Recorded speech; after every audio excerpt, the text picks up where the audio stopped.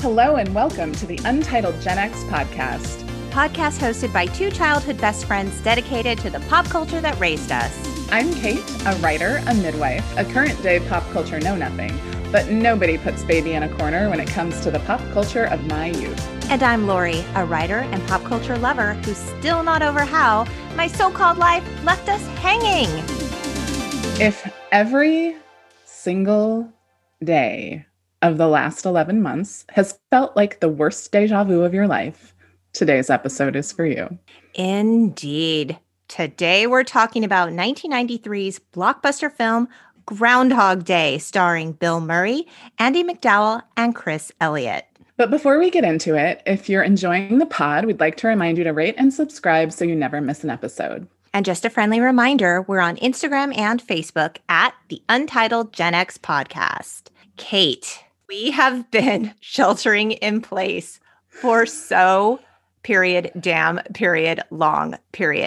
And this is why Groundhog Day is the perfect choice. It really, really is. Because, and I have to say, my life was a little more exciting than some people's at the onset of the pandemic. So I didn't really get stuck in the same place until May, right? Between March and May. Because you did make a move. Right. I moved, and then the pandemic brought on some roommate issues. So I had to do a little shuffling, always with safety in mind. But it wasn't really until May that I kind of settled in where I am now. So I've only been doing this since late May, and it still feels like a really long time. So for everyone who's been doing this since early March, my heart goes out to you. Yeah, it's been tough. I mean, I've had kids in school at home since, they shut everything down March 13th. I do feel like I'm in my own personal Groundhog Day. I mean, I really do. I know my kids feel that way. And it's not that we don't like each other. We still miraculously enjoy each other, but every day is much the same. Yeah, let me tell you. So I live by myself. I'm a woman of a certain age with two cats. Cat lady. And it's really the same for me because there's not even the differences in people and their moods and what they say that day and whatever. It's just literally okay. I have found myself in recent months just trying to do anything different to make the day feel different. Like today, if I have to go to the grocery store because I don't go out very often, today I'm going to wear a skirt to the grocery store. It's this wild, crazy thing that I would never normally do. And that's not true. In life, I would normally do it. But in quarantine times, I don't have a reason to ever put on a skirt, as casual as it might be. And I'll do it just to make something feel different. Right. I think Slap me in the face, Rita, please, with Groundhog Day. Do something to kind of jolt me out of this. So I feel like this day is different than the last 300 days. Right. I told you yesterday, I was like, why am I cranky? Oh, I wore the button pants today. And you were like, why would you do that? And I said, why do you hate yourself? That was what I said to you. Why do you hate yourself? Why? Why not wear the comfortable clothes? But I just wanted something different. I was going out for a brief period of time. And and I put on the button pants. But the other thing that I have started doing, Lori can attest to the fact that somewhere in my early 20s, I sort of abandoned makeup to the point that when I was going to my brother's wedding, I had to stick a Post-it note on my front door that said pack makeup because that's just not a thing I would pack. Right. Because it's just so out of my awareness. And recently I have suddenly been let's put on makeup every day to go nowhere. Yeah, anything to make me feel a little bit alive. Right, a little different. Yeah, so I feel like this was very timely. This this movie. I sound like my grandma. Are you going to the show? Because there is a kind of greater message about how do you make the same day meaningful? Right. How do you break out of the monotony of your present situation? And I do think this is incredibly timely because this is going to be published on Groundhog Day. Happy Groundhog Day. Happy Groundhog Day, y'all. Can we look forward to 6 more weeks of winter? Well, so this is interesting for me because I moved to the West Coast from the Midwest, and prior to that, the East. And so I forgot, I grew up in California, but then I lived all over. I forgot that when you live on the West Coast, Groundhog Day is kind of this like cute, quaint little like, ha ha ha, Groundhog Day. Right. And when you live in places where there's hardcore winter, you're like, did it see its shadow? What happened? It matters. How much longer? Because if you're in Punxsutawney, you want to know. Right. Like you definitely want to know. You're like, you are over winter and you are ready. Like I always tell people, I'm like, winter is so fun until like the winter holidays are over. And then you're kind of like, oh, and I'm done. Okay, it's okay. Like January's fine. Yeah, winter. And then by the time February comes, you're like, done. Wow, I'm over it. And then March comes. And like in March, I often have just abandoned my winter coat and switched to fleece, even if it's 0 degrees outside, because I'm just done with the winter coat. Because you're of the mindset, if you wear spring, it will come. It's just like, I cannot put this thing on again. And then what's really horrible is every once in a while, you'll get a snowstorm or a blizzard in May. Oh my gosh, it's so late. Especially being from Southern California. Like we try to conjure fall. Like we try to conjure. You guys try hard. Seasons. We work like hats and gloves really hard while it's still like 75 degrees at the 100%. But you actually took the time to look into the history of Groundhog Day, which is very interesting, like the holiday itself. What did you learn? So what prompted this is that at some point he says... You're talking about Bill Murray's character, Phil. Yes, similarly named to Punxsutawney. I have a hard time with this word. I literally wrote it out phonetically. So, Punxsutawney. You know what? I don't think I knew there was an N before the X until watching this movie because newsflash, I had never seen this movie until I watched it for this classic. I love this film. I love Bill Murray. I know you do too. I do too. It just sort of slipped through the cracks. And then it became this big cultural thing that like everybody knew. And I understood the premise of it. Sure. And I'll be totally honest. I was like, how could that movie be good? How could a movie about the same day happening over and over and over again be good? So I just really wasn't interested. Right. And I was so wrong. It's so endearing. I enjoyed it so much, probably particularly because I watched it in the middle of a time where, what does he say? What would you do if you were stuck in one place and every day was exactly the same and nothing that you did mattered? Exactly. And I feel like this is the central theme of this film. Like, that's the question. Right. And that's the reality. What would you do? And I'm like, what would I do? Well, I baked banana bread a lot in the beginning. And then I went through a phase where I did a lot of hill repeats for working out. And then I sort of went through a hibernation phase. And I feel like I'm starting to maybe come out of that hibernation phase. I mean, I feel like I'm going through the stages that Phil went through of like, how do you deal? Like, where do you find acceptance? Where do you find anger? Absolutely. Like throughout the film, Phil progresses through Elizabeth Kubler-Ross's 5 stages of grief: denial, anger, bargaining, depression, and acceptance. Well, if that just doesn't say it all in terms of how we've all been processing our emotions throughout this entire pandemic. Right. And an interesting side note about the stages of grief is that, first of all, everybody always thinks that it is the stages of grieving a person. Right. But it actually was created as a lens to look at people who know that they're going to die, people who have a terminal diagnosis and how they come to acceptance. But also the fact that people are like, oh, you progress neatly through these stages of grief. You do this stage and this stage. And that is not true.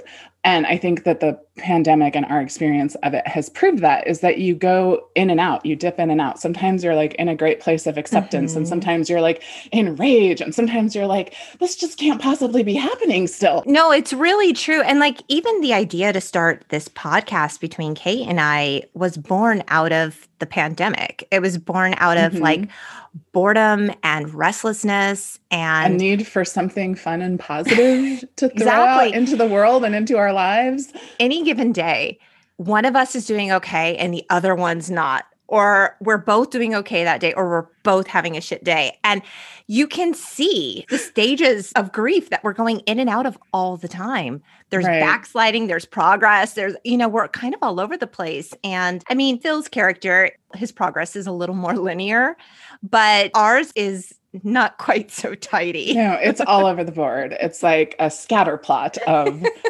emotions. That's right. So I'm very glad that I watched it and I really enjoyed it. But it also, there's a line in there where he says, like, they're not even doing this right. They used to pull the hog out and they used to eat it. And I was like, they did? Seems terrible. So I decided to look into it a little bit. And so what I learned from the interwebs is that it initially came out of Candlemas. I don't know if I'm saying that right. Candlemas, which is a Christian holiday that I don't know a lot about. Christian schoolgirl, any no knowledge thoughts. of this? Okay. No, no knowledge, no thoughts. I don't feel so bad.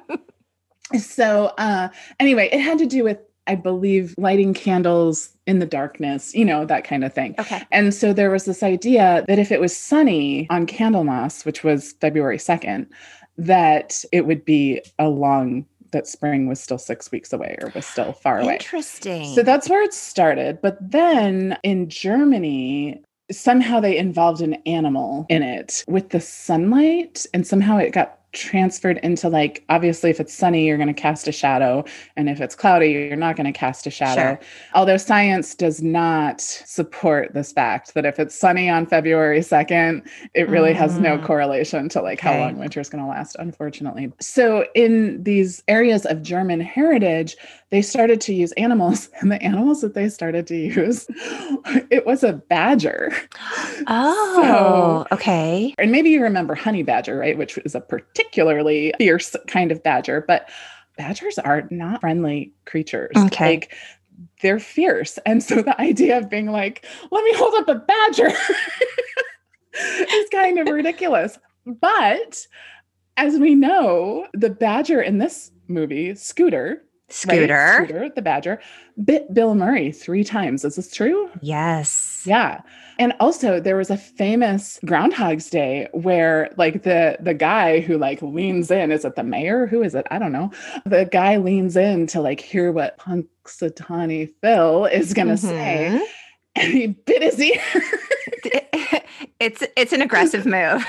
It's like, get out of my way. In a sense, like, the poor do groundhogs, do they hibernate? Like, are they pulling something out of hibernation to, like, appease the masses with midwinter entertainment? Well, I mean, as much as I want to emerge victoriously into the real world when all of this is over, I kind of feel like I'm going to be a little bit aggressive and not in a good headspace when it comes time to do it. Right. And so I think we should take a lesson from this movie. And think about, what did Bill Murray's character do to make it change? Let's all do that. Let's do those things. Okay, well, let's get into it then. Yes. Okay, so this film was released on February 12th, 1993, which is sort of a missed opportunity. That's not Groundhog Day. That was a missed opportunity. Yeah. Columbia Pictures, is that who it was? What's up? What gives? Yeah, what's going on? So it domestically earned $70.9 million, and it was one of the highest grossing films of 93. It won the BAFTA Award for Best Original Screenplay.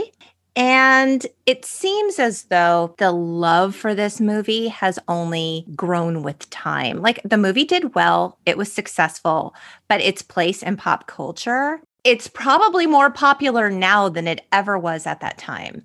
I think that that's so true of, like, most pop culture classics. Sure. Is that even if they're really popular when they first come out, it's the time that they sort of percolate and people have time to really enjoy it and come back to it, much like Die Hard as a Christmas film. Right. Like, enough time to make it like a favorite on repeat. Yeah. And for the role of Phil Collins.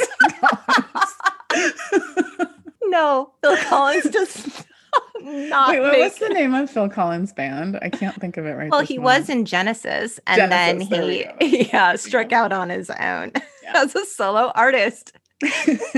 For the role of Phil Connors. Phil Collins was not associated with this film, nor was his band Genesis. No. So they were thinking of some other popular actors at the time. one of them was Tom Hanks. But they decided, no, Tom Hanks is too nice of a guy to play this role. And, I kind of agree. Yeah, I have to agree. Michael Keaton, who I think could have, Mr. Mom, I think he would have been great in the role. But the truth of the matter is, he didn't really understand the script, so he turned it down. But to be fair, the script went through a lot of changes and there were a lot of big question marks. And so writer Danny Rubin had a hard time coming up with the cause for Phil's time loop. He was considering technological, magical, celestial origins and decided ultimately that not having an explanation made Phil's struggle more relatable because, quote, none of us knows exactly how we got here either, which is true.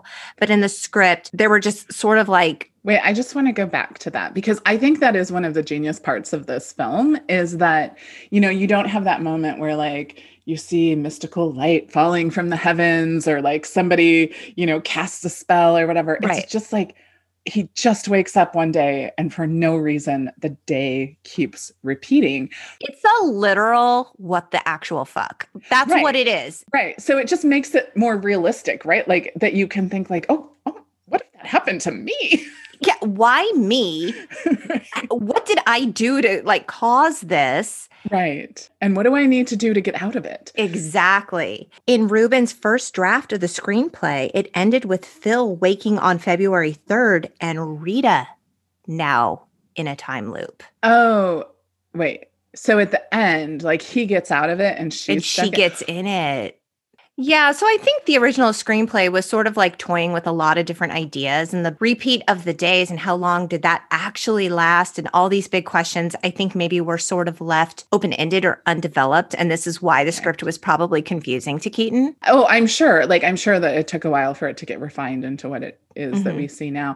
And you had mentioned that 38 days are depicted in the film. Yes. But that the director suggested it was more like 30 to 40 years. And then somebody else, Mental Floss in 2009 said that, but then another source said that like, no, it was 10 years. And we were talking about, well, how could you have gotten that message across? But it's just, oh no, this would have gone away too. I was going to say like, couldn't he have kept like tick marks? But no, everything disappeared. Everything starts over. Remember when he breaks the pencil and puts it on the alarm clock and he wakes up? Learning to play the piano is really the only way we can like track his progress. So the film was actually filmed over 86 days in Woodstock, Illinois, not Punxsutawney. Yeah. I mean, eventually a lot of those places start to look the same, particularly in winter. Yeah. And everything is no leaves on the trees, kind of flat. So let's talk about Phil. Bill Murray Phil. Or Bill Murray Phil, not Phil. Punxsutawney Phil. So we first meet Phil when he's doing the weather segment. So he's a weatherman and yeah, he's kind of a dick. We learn that like... He's totally a dick. Oh, hey, I'm just here for now. Like I have a major network interested in him. And did you spot that his assistant Kenny in the newsroom was Stanford Blanche from Sex and the City? Oh, it was, wasn't it? Fun. I didn't even put that together, but yes. Stanford, I love you. His assistant tells him, you're going to like Rita, the new producer. And this is the love interest in the film played by Andie MacDowell. I love Andie MacDowell. I haven't seen her in anything recently. I like her. And it's interesting. You said that the original person they wanted to play Rita was Tori Amos. Tori freaking Amos. Nobody loves Tori. Actually, there probably are people who love Tori Amos more than me. But you love her. I learned about Tori Amos when I was 15, maybe 16. I don't know. And I've always had a great affinity for her. We have to do an episode on Little Earthquakes or Boys for Pele. We have to. For sure. Absolutely. She is a woman of many talents, but like lead in a rom-com. Opposite Bill Murray. Like it's an interesting idea. Yeah. I was like, I can't, but who knows? Maybe she has untapped potential that I have just not witnessed. She's remarkably, incredibly, amazingly talented. So I don't want it to sound like I'm throwing any shade on Tori Amos. I love her. I feel like Andie MacDowell was the perfect actress to play this role. As do I, because she has that really sort of like genuine, kind spirit. You just think that she's the sweetest woman in the world, and she probably is. I mean, but it also doesn't feel Pollyanna-ish, right? Yes. So she has that, she just makes it very real and very relatable. So yeah, and she has amazing hair. Doesn't she? I would love to have hair like that. She has amazing hair and a very earnest spirit. So There you go. So we see them traveling to Punxsutawney for the Groundhog Day festival. And they're in the news van with, God, love him. I love Chris Elliott, don't you? Chris Elliott. Okay, Larry the cameraman, Chris Elliott, who Roland Shit, man of Schitt's Creek. Right. God, I love that show. Here's where I have to admit something that's going to anger a lot of people. I like Schitt's Creek. Oh, don't even. I enjoyed it. Oh my God. I did cry at the end. Just stop. You're hurting yourself right now. He's hilarious. He also, one of my favorite characters that he plays is, for anybody who really liked How I Met Your Mother, which I don't think you've seen much as I have. He played Lily's dad, and he was always trying to come up with like board games for people to play, and they were always just horrible. Like, he has really captured that like quirky actor character. I love him. So he's the cameraman, and we're heading to Punxsutawney, quote, the original weather capital of the world since 1887. Population 6,782. Small town. We learn more and more that Phil is a diva. He can't stay where they're staying. He has to stay in his own special bed and breakfast. He doesn't want to go to dinner with them. He's above it all. Right. He refers to himself as the talent. Yes, the talent. Which, I have a funny story about the talent. Back when I was living in Los Angeles and I was poor and needing to earn money during the summer between school terms, I worked for a temp agency. And one of the jobs they sent me to interview for was with Flint Publications. Mm-hmm. They publish Hustler. So I had to go down to the Flint building in LA, and I had to go to HR. And what never occurred to me until that very moment is that like everyone goes through HR, right? Mm-hmm. HR is just HR. And so when you had to sign in, you had to put your name, and then you had to say like why you were there. And literally the person ahead of me, it said Bambi talent. And I was like, oh, Bambi, who, I hope got the job that day. Yeah, I hope she did too. And just to be clear, this was like to work in the subscriptions department. Like, it was nothing, because they actually publish many things aside from Hustler. Oh, do they? I didn't even know that. They do. But when I sat down in the waiting room, it's a very memorable experience. They have magazine racks. Mm-hmm. And I like pulled out them, and I was like, oh. Oh my. And like, they were all like very adult magazines. And I just kind of was like, and this was before, everybody had a phone every place they went. So I was like, I'm going to sit here. And the woman, the receptionist was like, I have like People magazine back here if you'd prefer that. We just aren't allowed to put them out. And I was like, yes, please. Thank you. They hide the non-porn. I know that people enjoy images like that, but like at a job interview, I just couldn't. That's hilarious. So, yeah. Anyway, a little off topic, but. So the following morning, this is when Phil wakes up on Groundhog Day at 6 a.m. to I Got You, Babe by Sonny and Cher on his old school alarm clock. Yeah. And we hear the DJs talking about the day, the weather. And this is the first of many times Phil will go on to wake up at 6 a.m. on Groundhog Day to I Got You, Babe. Right. Until he can exactly quote the DJs. And I feel like that's probably one of the most torturous parts of the whole thing is to wait. Like, first of all, you wake up and there has to be that split second, right? Where you're like, la, la, la. Oh no.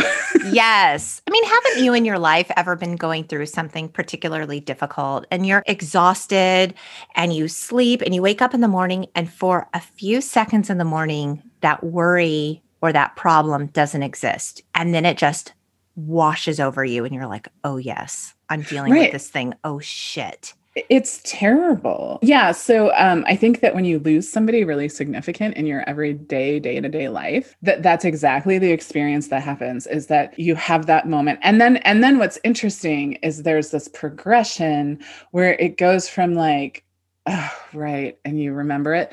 And then it slowly becomes just a normal part of your life. Mm-hmm. So then it progresses to like where you start to remember that you forgot to remember it, like Yes. towards the end of the day. Yes. And then eventually you just stop thinking about it because it's just become sort of who you are. And I imagine that probably is what happened eventually with Phil, is that eventually he stops having that moment because he knows it's going to happen. Right. Because whether or not he actually relived the same day 30 to 40 years or even 10 years, holy smokes. I didn't realize watching the film that he was in this time loop that long. I mean, I was trying to count days, and then I saw online that it said 38 days. I'm like, God, that's a long time to be stuck in this time loop. But those are only representative 38 days versus 10 versus 30 or 40 years. It's crazy. But let's talk about that first day, because he will go on to have the same day over and over again. Right. So he's a real condescending asshole to the bed and breakfast hostess. Did you actually want to talk about the weather, or were you just making chit chat? And I'm like, you're such a jerk. So he doesn't give money to the homeless man on the street in the dead of winter. It's freezing. Right. And then he runs into Ned Ryerson, the high school classmate who now sells insurance. Right. Because we've all had that person that you're like, I can't get away from this person. This person is really annoying and I can't get away from them. They just keep coming at me. And that was the first moment where I was like, oh, this is just going to keep happening to him. This is terrible. Yeah. Like, this is what you have to look forward to. And Phil has no interest in Ned Ryerson at all. He doesn't even remember him. And Ned is coming on really strong and really, really friendly. And of course, Phil's a big fat jerk and he's trying to get away from him. And we see him step in a puddle of water. Of course, Phil goes on to have these repeated interactions a million times throughout the film. But I have a little trivia nugget for you. This is a fun one. In Woodstock, Illinois, where Phil runs into Ned, there is a plaque on a building that reads Ned's Corner, where they continually run into each other, which is kind of fun. And then where he steps in the puddle, there's another plaque that says, Bill Murray stepped here. You can go to Woodstock, Illinois, and you can find it. That's cute. Isn't that fun? So Phil's bad attitude continues throughout the field segment, and it's clear he just wants to get the hell out of Punxsutawney. Like, after the segment, he's like, let's go. And there's all this talk about a possible blizzard. He's like, nope, it's not happening. Let's go. Let's get out of here. I'm going to have this other job interview. I got to go. And then they get stuck in the blizzard and they have to turn around back to Punxsutawney. And that's where he is, because Punxsutawney blows, Katie. So this is an interesting sort of tie-in to Schitt's Creek, actually, because I think what they capture, though, at this festival is that, like, it's this cute small town. And if you probably have not lived in small towns, but I have not. Small towns do have, like, their own little vibe and their own little festivals, much like Stars Hollow on the Gilmore Girls. It's a little campy and it's a little, like, different than what happens in larger cities and towns, but it's also meaningful to the people who live there. Absolutely. It's part of their town history. It's part of preserving the culture of that space. Part of something fun to do when you live in a small town. Sure. And so the idea of like these big city people coming in and kind of shitting all over it is an interesting concept, and it carries through the film where he has to really learn the magic of a small town, which also is like the overriding theme of Schitt's Creek. So interesting. They want to get the hell out of there so fast, and then they come to really appreciate and love and contribute to the town. Mm-hmm. So yeah, drawn some parallels there, 20 years apart. Thanks, Chris Elliott. More than 20 years apart. Oh, now I feel old. So the very next day, 6 a.m., I got you, babe. Phil wakes up, WTF. He obviously assumes, like anyone would, like the DJs are playing yesterday's tape. He mentions deja vu. He's just super weirded out. And this actually reminded me, Kate, remember that time when you got up in the quote morning to go to the gym, and I don't know, something was just a little off. I would like you to tell that story. So I went through a phase in high school. I must have been like 16 or 17, where I would get up really early to go to the gym. And this is actually held true. I hate working out at the gym when it's crowded. So if you go really early in the morning, it's really only the hardcore people that are there. They take it very seriously. It's not crowded. Nobody bugs you. So I would do that. And the gym that I worked out at was super crowded. And so I just was in this habit. I think I would get up at like 5:30, throw on my clothes, jump in the car, go to the gym and work out. You know how when you go to sleep late and you're worried about getting up the next morning? So this is what happened to me. So I had gotten to sleep a little late one night, later than usual, and I was worried that I wasn't going to wake up in time. So I think what happened is I woke up and I thought I overslept my alarm. Because when I looked at my clock radio, I didn't look at the hour. I just looked at the minutes. Okay. And I was like, oh no, but I still have time. So I jump out of bed and I throw on my clothes and I walk out the front door. And here's the first clue that I get that something's weird. Many, many clues. And because I noted each one of them, it's not like I went back and was like, oh, I bet that would have been true. Nope, I saw it. So there was always a star when I walked out in the morning because I would have been facing never east. I would have been facing east. Never eat shredded wheat. Yeah. So the star's not there. And I'm like, oh. And I get in my car and I turn on my car and I feel like you used to listen to I don't know, a certain DJ in the morning at that time or something. Yeah, probably pirate radio. Oh, 100.3 pirate radio. Yeah, that's my guess. You turned on the radio and you were like, oh. So that was the second thing you clocked. Clue number 2. I'm not even out of my driveway yet. Right. So then I'm driving and I'm also thinking, oh, there's not a lot of people on the road right now. Okay, so clue 3. So there's a little downtown area that I would pass by. And you approach a bank that has a clock. So there's a bank in this downtown area. You know how some of them have the temperature and the time that flashes? And it says 3:30 in the morning or something. And I'm like, oh, they need to fix their clock. So this is clue number 4. But I just keep going. Keep going. Go to the gym. Ready to go to the gym. So anyway, so I go and I get to the gym and there's the parking lot's totally empty. And I'm like, what? And it is weird. It's for a moment, you feel you're kind of in this odd alternate reality. And then all of a sudden I was like, oh, it's 3 a.m. It was this weird, surreal feeling. You're something's wrong. And you've known, right? There's been little clues all along to tell you something's wrong, but you don't quite get it. And then all of a sudden it washes over you. And then you just feel kind of stupid. But in those few moments, there's all this dissonance in your brain about what's going on. That for sure happened to me when our house was burglarized. I came home from work and I had a baby in the car with me. And my husband he would go to work after me. So I would come home to the state of the house, the way he left it. So I came home, I drove into the garage. I go into the house. And we always keep the door locked. Well, it was unlocked. Damn it, husband, thinking in my mind. Damn it, husband. Anybody could have just walked in here. Exactly. Which, okay. Ironically. They did. I'm walking through the house and I notice his acoustic guitar is laying on the floor. And of course, we have a baby who's crawling. And I'm like, why would he leave his acoustic guitar on the floor? I go upstairs. All the lights are on. What? Now, keep in mind, our house was burglarized, but it was not destroyed. You know how sometimes, people go in and they just... they ransack it. Nothing in the house was in major disarray. Nothing. It was just a little off. It was off. And so it was all very confusing. And I'm just getting progressively angrier at my husband because I like to come home to a clean house. I'm like, what kind of morning did he have? I'm just getting so irritated. And I called him at work to yell at him for the state that he left the house. It's I'm working all day. I have 2 kids. I've got a baby with me. I've got to make dinner. I don't need to come home to this. I was pissed. And he's like, Lori, I didn't do that. I didn't do that. I didn't do that. Check the sliding glass door. And we had curtains drawn. And I pull back the curtain and the sliding glass door is wide open. And he tells me, get out of the out house. of the house.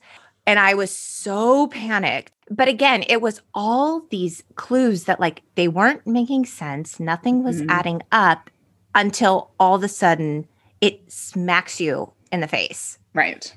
Okay, so it's again that day 2, right? He runs into Ned again. He asks Rita for a slap in the face, which she gladly gives him because he's an asshole.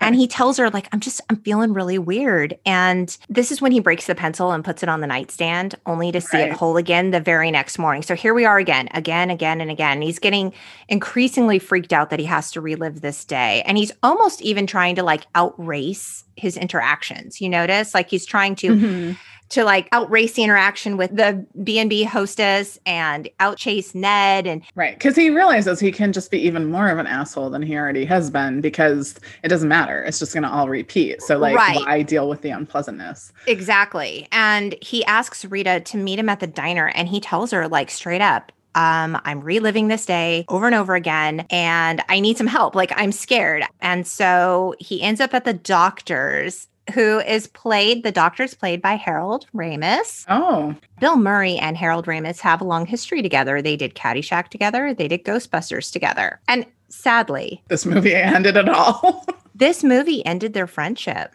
I mean, they had worked together for a long time. And the reason the movie ended the friendship was mostly due to creative differences. And Murray was going through a divorce during the filming of this. Ramis told The New Yorker, at times, Bill was just irrationally mean and unavailable. He was constantly late on set. What I'd want to say to him is just what we tell our children. Quote, you don't have to throw tantrums to get what you want. Just say what you want. Harold Ramis died in 2014, but he and Bill did essentially kind of make up before his passing, which is nice, but it's just a shame. They lost a lot of years there. Right. Which, I mean, you know, friendships do sometimes go through difficult times. And and sometimes working together can exacerbate those. But and sometimes you get the chance for them to come back and sometimes you don't. Let's hope that doesn't happen with this podcast, Katie. We have a history.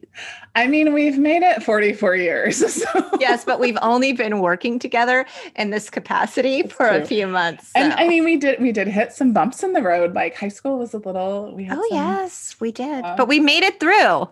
So the doctor tells him, you're okay. I think maybe you need to go to a psychologist. And he does. And that's a really funny scene. And clearly what Bill Murray's dealing with is far outside the wheelhouse of this small town psychologist. So Phil's like, I don't even know what to do. He ends up at a bowling alley drinking with some local townies. And he tells them, this is funny, the story of how he once had this great day in the Virgin Islands where he met a woman on vacation, which vacation romance, check out episode 10 Cocktail for more details on that. And he says we ate amazing food and had drinks. We made love at midnight. And why can't I have a day like that over and over again? Mm-hmm. Which made me think do I have one day that I would really love to experience over and over again? Do you?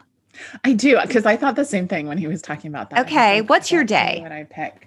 So I once fell in love with a guy that I loved very deeply, and we have a very deep and good connection, but we didn't end up having a relationship. Okay. A traditional romantic relationship. You have a soul connection. Right. And so, but often because we had this deep soul connection, when we would spend time together, we would end up in these deep, intense conversations about life and love and all of that stuff. So, which isn't bad. It was just most of the time together was spent at a table with coffee or tea or something and having these deep conversations.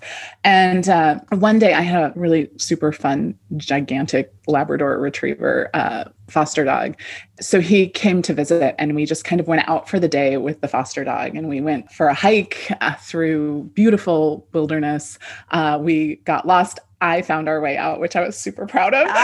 Yes. Never eat shredded wheat. And then we went, and I think we went and got something to eat. And oh gosh, this is such a simple day. And it's so it was a magic we can't day. Do anymore. But then when we were going to drive to this kind of secret beach on the lake that he knew, and we passed all these cherry orchards, and he's like, oh, let's stop and pick some cherries. And so we did that. Sounds beautiful. And then we went to this hidden little beach on the lake, and he knows a ton about geology, found a bunch of fossils, drove back home. I think maybe I had dinner cooking in the slow cooker. It was just this really beautiful, fun day. And like, we sort of put all of the like heaviness of our connection aside and just really enjoyed each other's company. And that's beautiful. Yeah, it's one of my favorite days. Yeah. So if I could relive that day again and again, like, sure. I am a huge fan of like the small magic moments. And that's really where you find like the real soul feed in parenting. But I was thinking if I had a day to live over and over again, this was not a simple day. It was actually the most extraordinary day. We had the opportunity to go to Hong Kong in 2018 and as a family, and that was lucky. Oh, it was amazing. We ended up on Lantau Island in Hong Kong, and there is a giant Buddha statue called the Tian Tan Buddha. And it's so massive. It's such a sight to behold.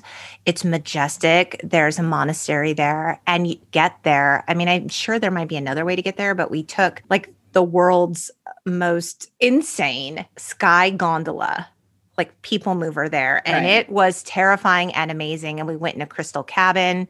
I believe it's called Nong Ping 360. It was a magical day. And I think about that day often, and my kids talk about it all the time. And that would be my preferred Groundhog Day if I could do it over and over again. I love this though. Like, I love how like our stories are so different. They're so different, but I do often find the beauty in the smaller moments. Well, and I think I travel, like my life has been very full of a lot of like, wow, I'm seeing this big historic thing. And you haven't had the opportunity to travel as much. So it kind of makes sense, right? You get a lot of like everyday connection moments and not as many like big, awesome travel moments. And I get a lot of big, awesome travel moments, but not as many like day-to-day connection moments. Right. So, right. Makes sense. Yeah, it was pretty remarkable. But back to Phil and his non-magical day in Punxsutawney. Phil is like a vacation romance day over and over again wouldn't be so bad, but he's desperate. And he asks the drunk guys, what would you do if there was no tomorrow?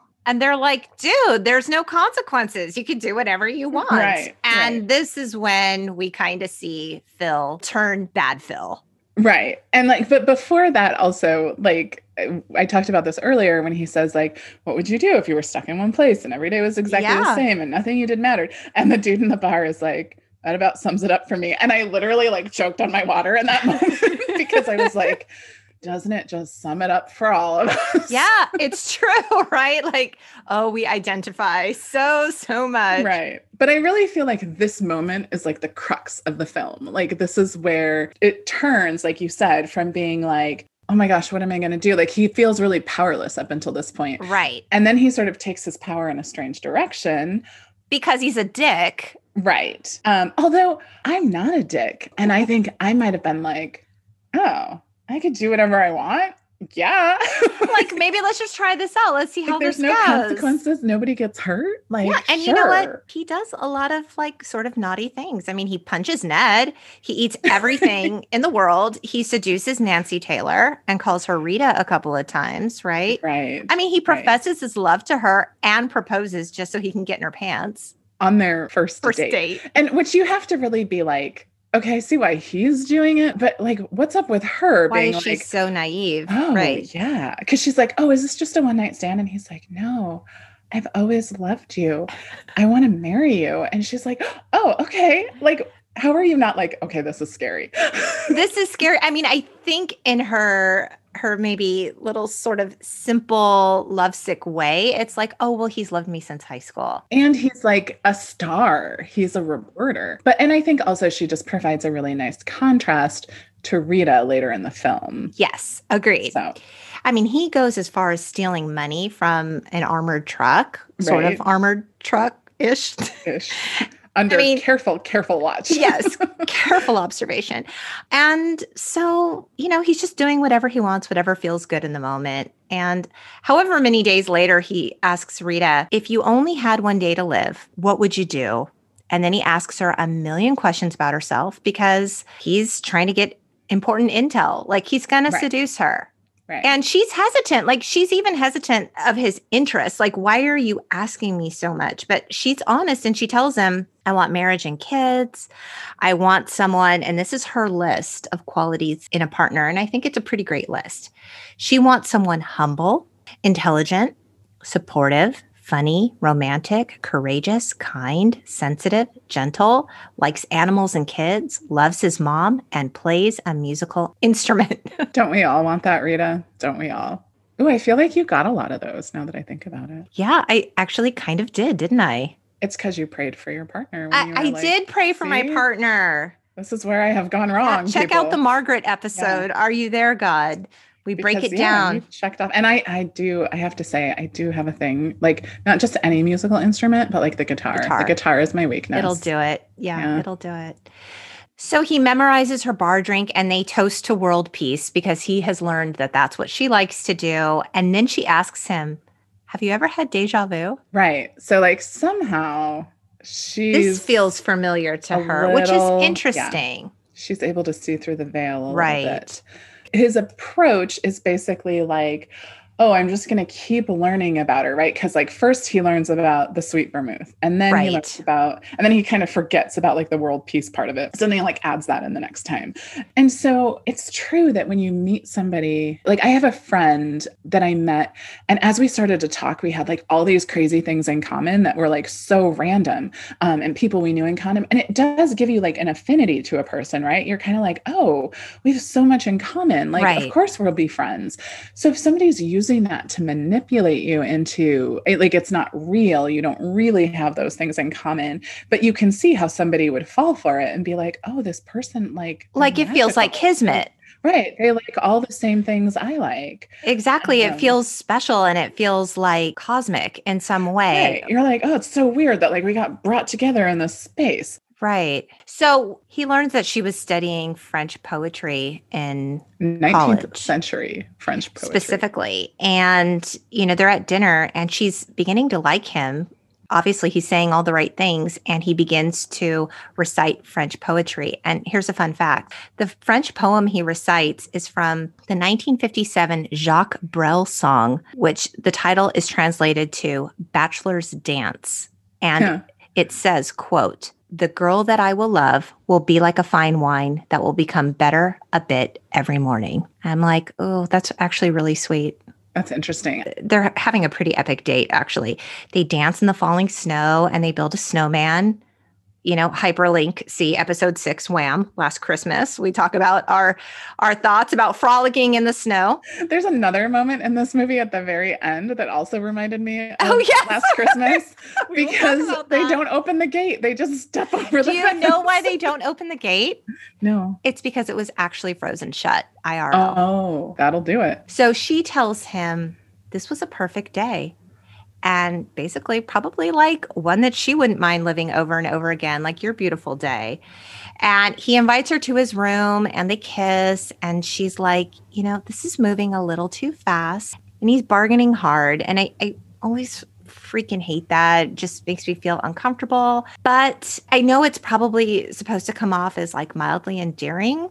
But she is saying no. Like, let's be real clear. But in a small way, I kind of get it only because, like, he does not have the luxury of time to build this relationship. If he were like a really amazing person all through the rest of the film and he hadn't completely manipulated her to get her to this point, I might be like, okay. But no, she's totally right. Yeah. And at this point in the film, like, I don't know that his love for her has actually developed. I mean, right. He just wants to get in her pants. Exactly. So he tells her, I love you. And she's like, you don't even know me. I could never love anyone like you, Phil, because you could never love anyone but yourself. And she slaps him. And there's just more days and more slaps from Rita. And McDowell said in an interview with The Wrap, he asked me to really slap him. It's hard to hit someone that many times. So Bill Murray was getting slapped all over the place. And so we just see more days and more slaps. And the longer Phil finds himself in this horrible repeated day, his anger is increasing. Like, we see him moving through the stages of grief. Right. I mean, he calls the Groundhog Day crowd at the festival hypocrites. His winter prediction is it's going to be cold and it's going to last you the rest of your life. And we can all relate to that, can't we? He steals the groundhog, drives it off a cliff. He says, there's no way this winter is ever going to end. I have to stop Phil. And he kidnaps Phil, the groundhog. And it was sort of like a Caddyshack moment, right? Like, here we are again, Bill Murray, animal. Right. Thing. Like, he drives off the cliff with the groundhog. It bursts into flames. Larry's filming it. You know, he tries to kill himself multiple times.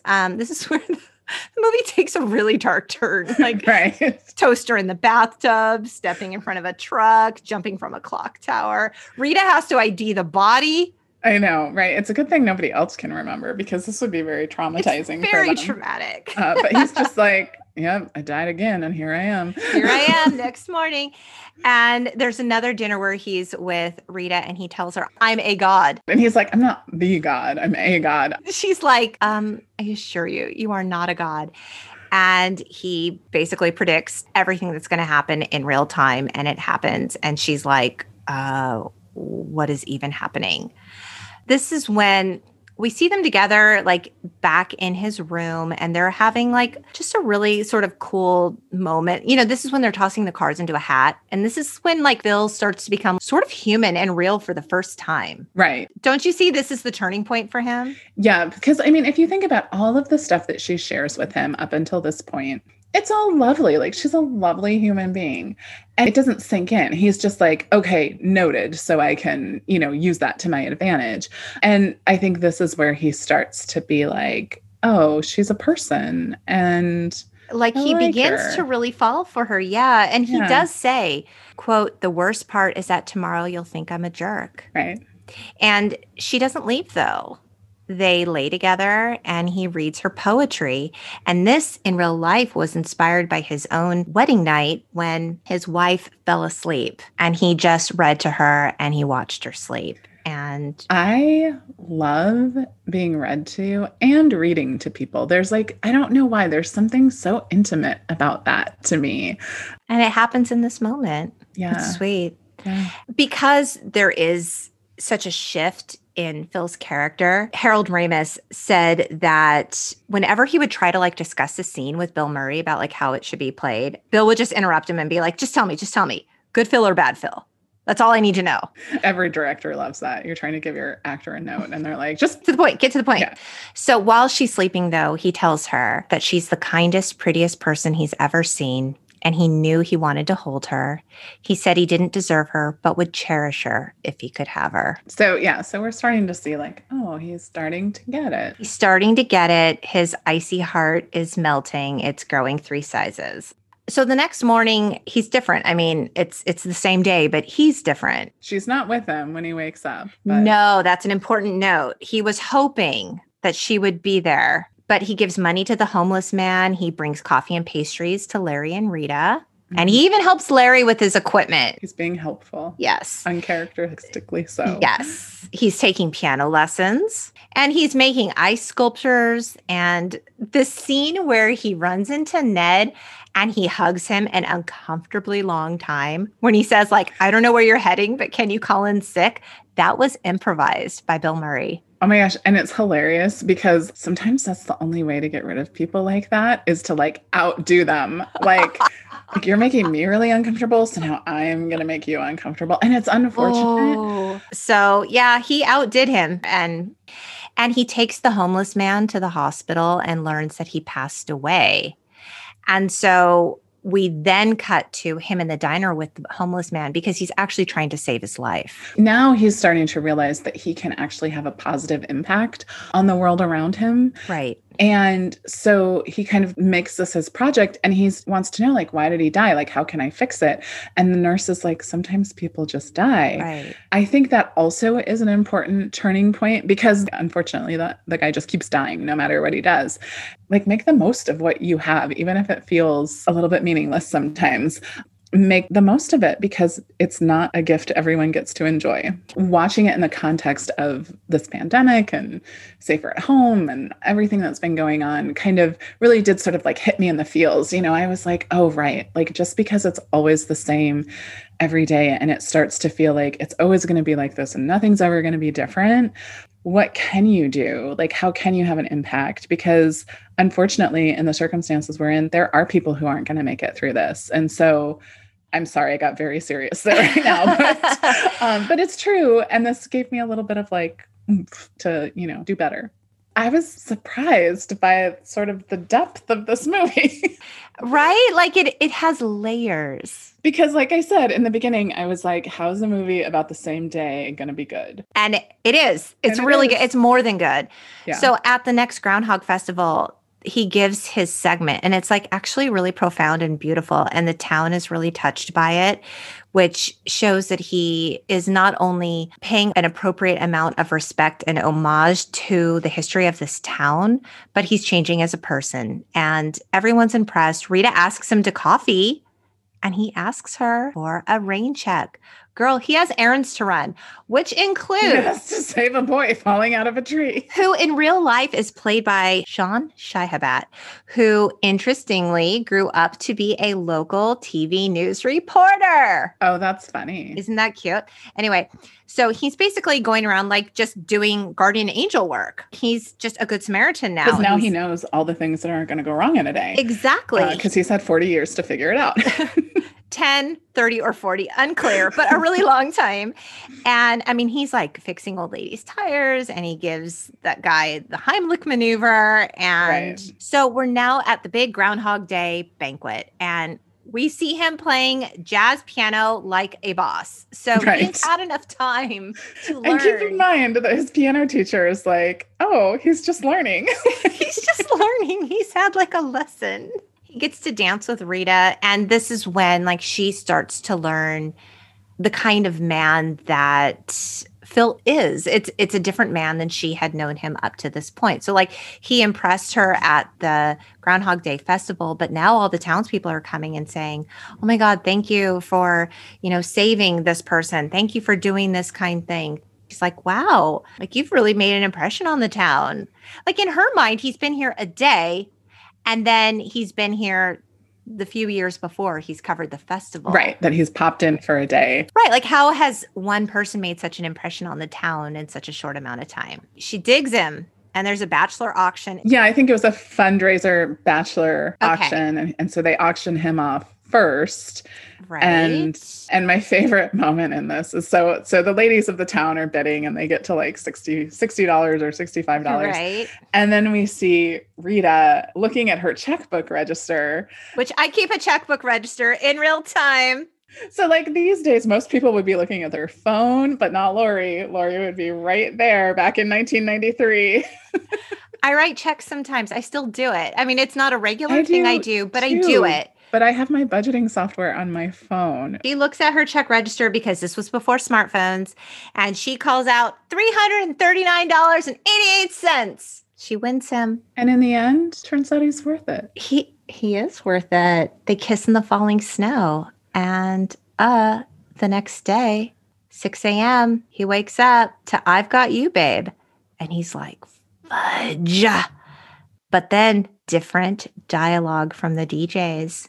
Yeah. And we pan over and we see she's in bed with him. And it was actually a big debate. The director asked the crew, like, what do you think? Should they still be in their clothes or should they not? And they were, weren't they? They were in their clothes. Because he starts to smooch on her once he realizes it's a different day. And she's like, why weren't you like this last night? So we get the sense that like he didn't try, right? That he has. They didn't try. They didn't sleep together. They just had a perfect evening together. Which I think was the right choice. I do too. Because, not necessarily because like it's horrible if somebody decides to do that, but because he had been so focused on like getting into her pants. Right. That it really shows the arc of his character through the film. He can't believe she's there. He pinches her, which I loved. It's like, you stay with me all night. Let me pinch you. And then he says, is there anything I can do for you today?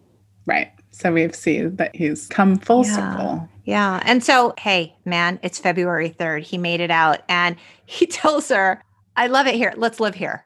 Like, let's live here. He couldn't wait to get out. Yeah. Which is a little bit like Schitt's Creek, right? It's like David, right? It's exactly right. Like, let's live here. And basically, this is, in the final shot where they are together out in the snow outside the bed and breakfast, and he carries Rita over the gate. That cannot be opened. Much like Wham. That had to be why, Katie. You kept asking, why did they keep climbing over the gate in the Last Christmas video? I bet you it was frozen shut. They were low budget for Last Christmas, so I see that they maybe couldn't get like a heater out there to deal with it. But in Groundhog Day, like really? You couldn't get an extension cord and a blow dryer and take care of that? Well, they just decided why bother, right? But Bill Murray and Harold Ramis have both been honorary grand marshals for the Groundhog Day celebrations in Punxsutawney. That is cute. And Groundhog Day, let's talk about the legacy of it for a second. It was adapted into a musical in 2016. And I read this in Rolling Stone. It moved Bill Murray to tears.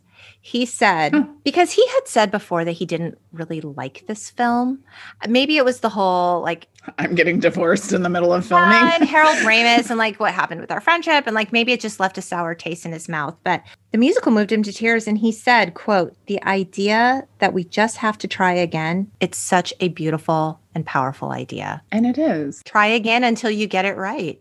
Keep trying, and that we're all going to screw up sometimes, and just keep going. And then I think really the message is when you start to think about other people and not just yourself, that's when things really start to change. And even if you're still living the same day over and over and over again, if you have an outward focus, and I don't care if your outward focus is like the plant in your house, just having an outward focus does make things better when it seems unbearable. Outward focus initiates inward change, right? Right. Ooh, check that out. Thanks. I try. No, but it's true. Like if you're spending your energy caring for someone or something else, no matter what it is, it inevitably begins to change you in a positive way. And that's what happened to Phil's character. And it sounds like time and perspective has done that to Bill Murray. This really is good for the heart in the world that feels much the same every day. It just felt so fitting and so fun. And it was kind of nice to see someone trapped in a deja vu hell. And to find their way out of it in the end with love by their side. There you go. Right? And probably the greatest part of all is you can enjoy this with your family. It is rated PG. There's nothing terrible in it. It's pretty wholesome. I mean, he's kind of a jerk, but it's pretty wholesome. Right. Like he's a dick, but like he doesn't use bad words and there's nothing shocking. So it's a great family movie. If you've been, kind of sheltered in place with your family and every day is much the same, you'll all get a good laugh out of it. So, yeah. Well, I do want to say too, though, Bill Murray and the Groundhog did reunite. Did you know this? I did not know this. In last year's Super Bowl commercial for Jeep, they reunited. Oh, it was the same Groundhog? Oh, no, I don't think it was the same Groundhog. Oh, I'm right, just saying, how long Scooter's like super dead by now. I'm sorry. May he rest in peace. That was really stupid.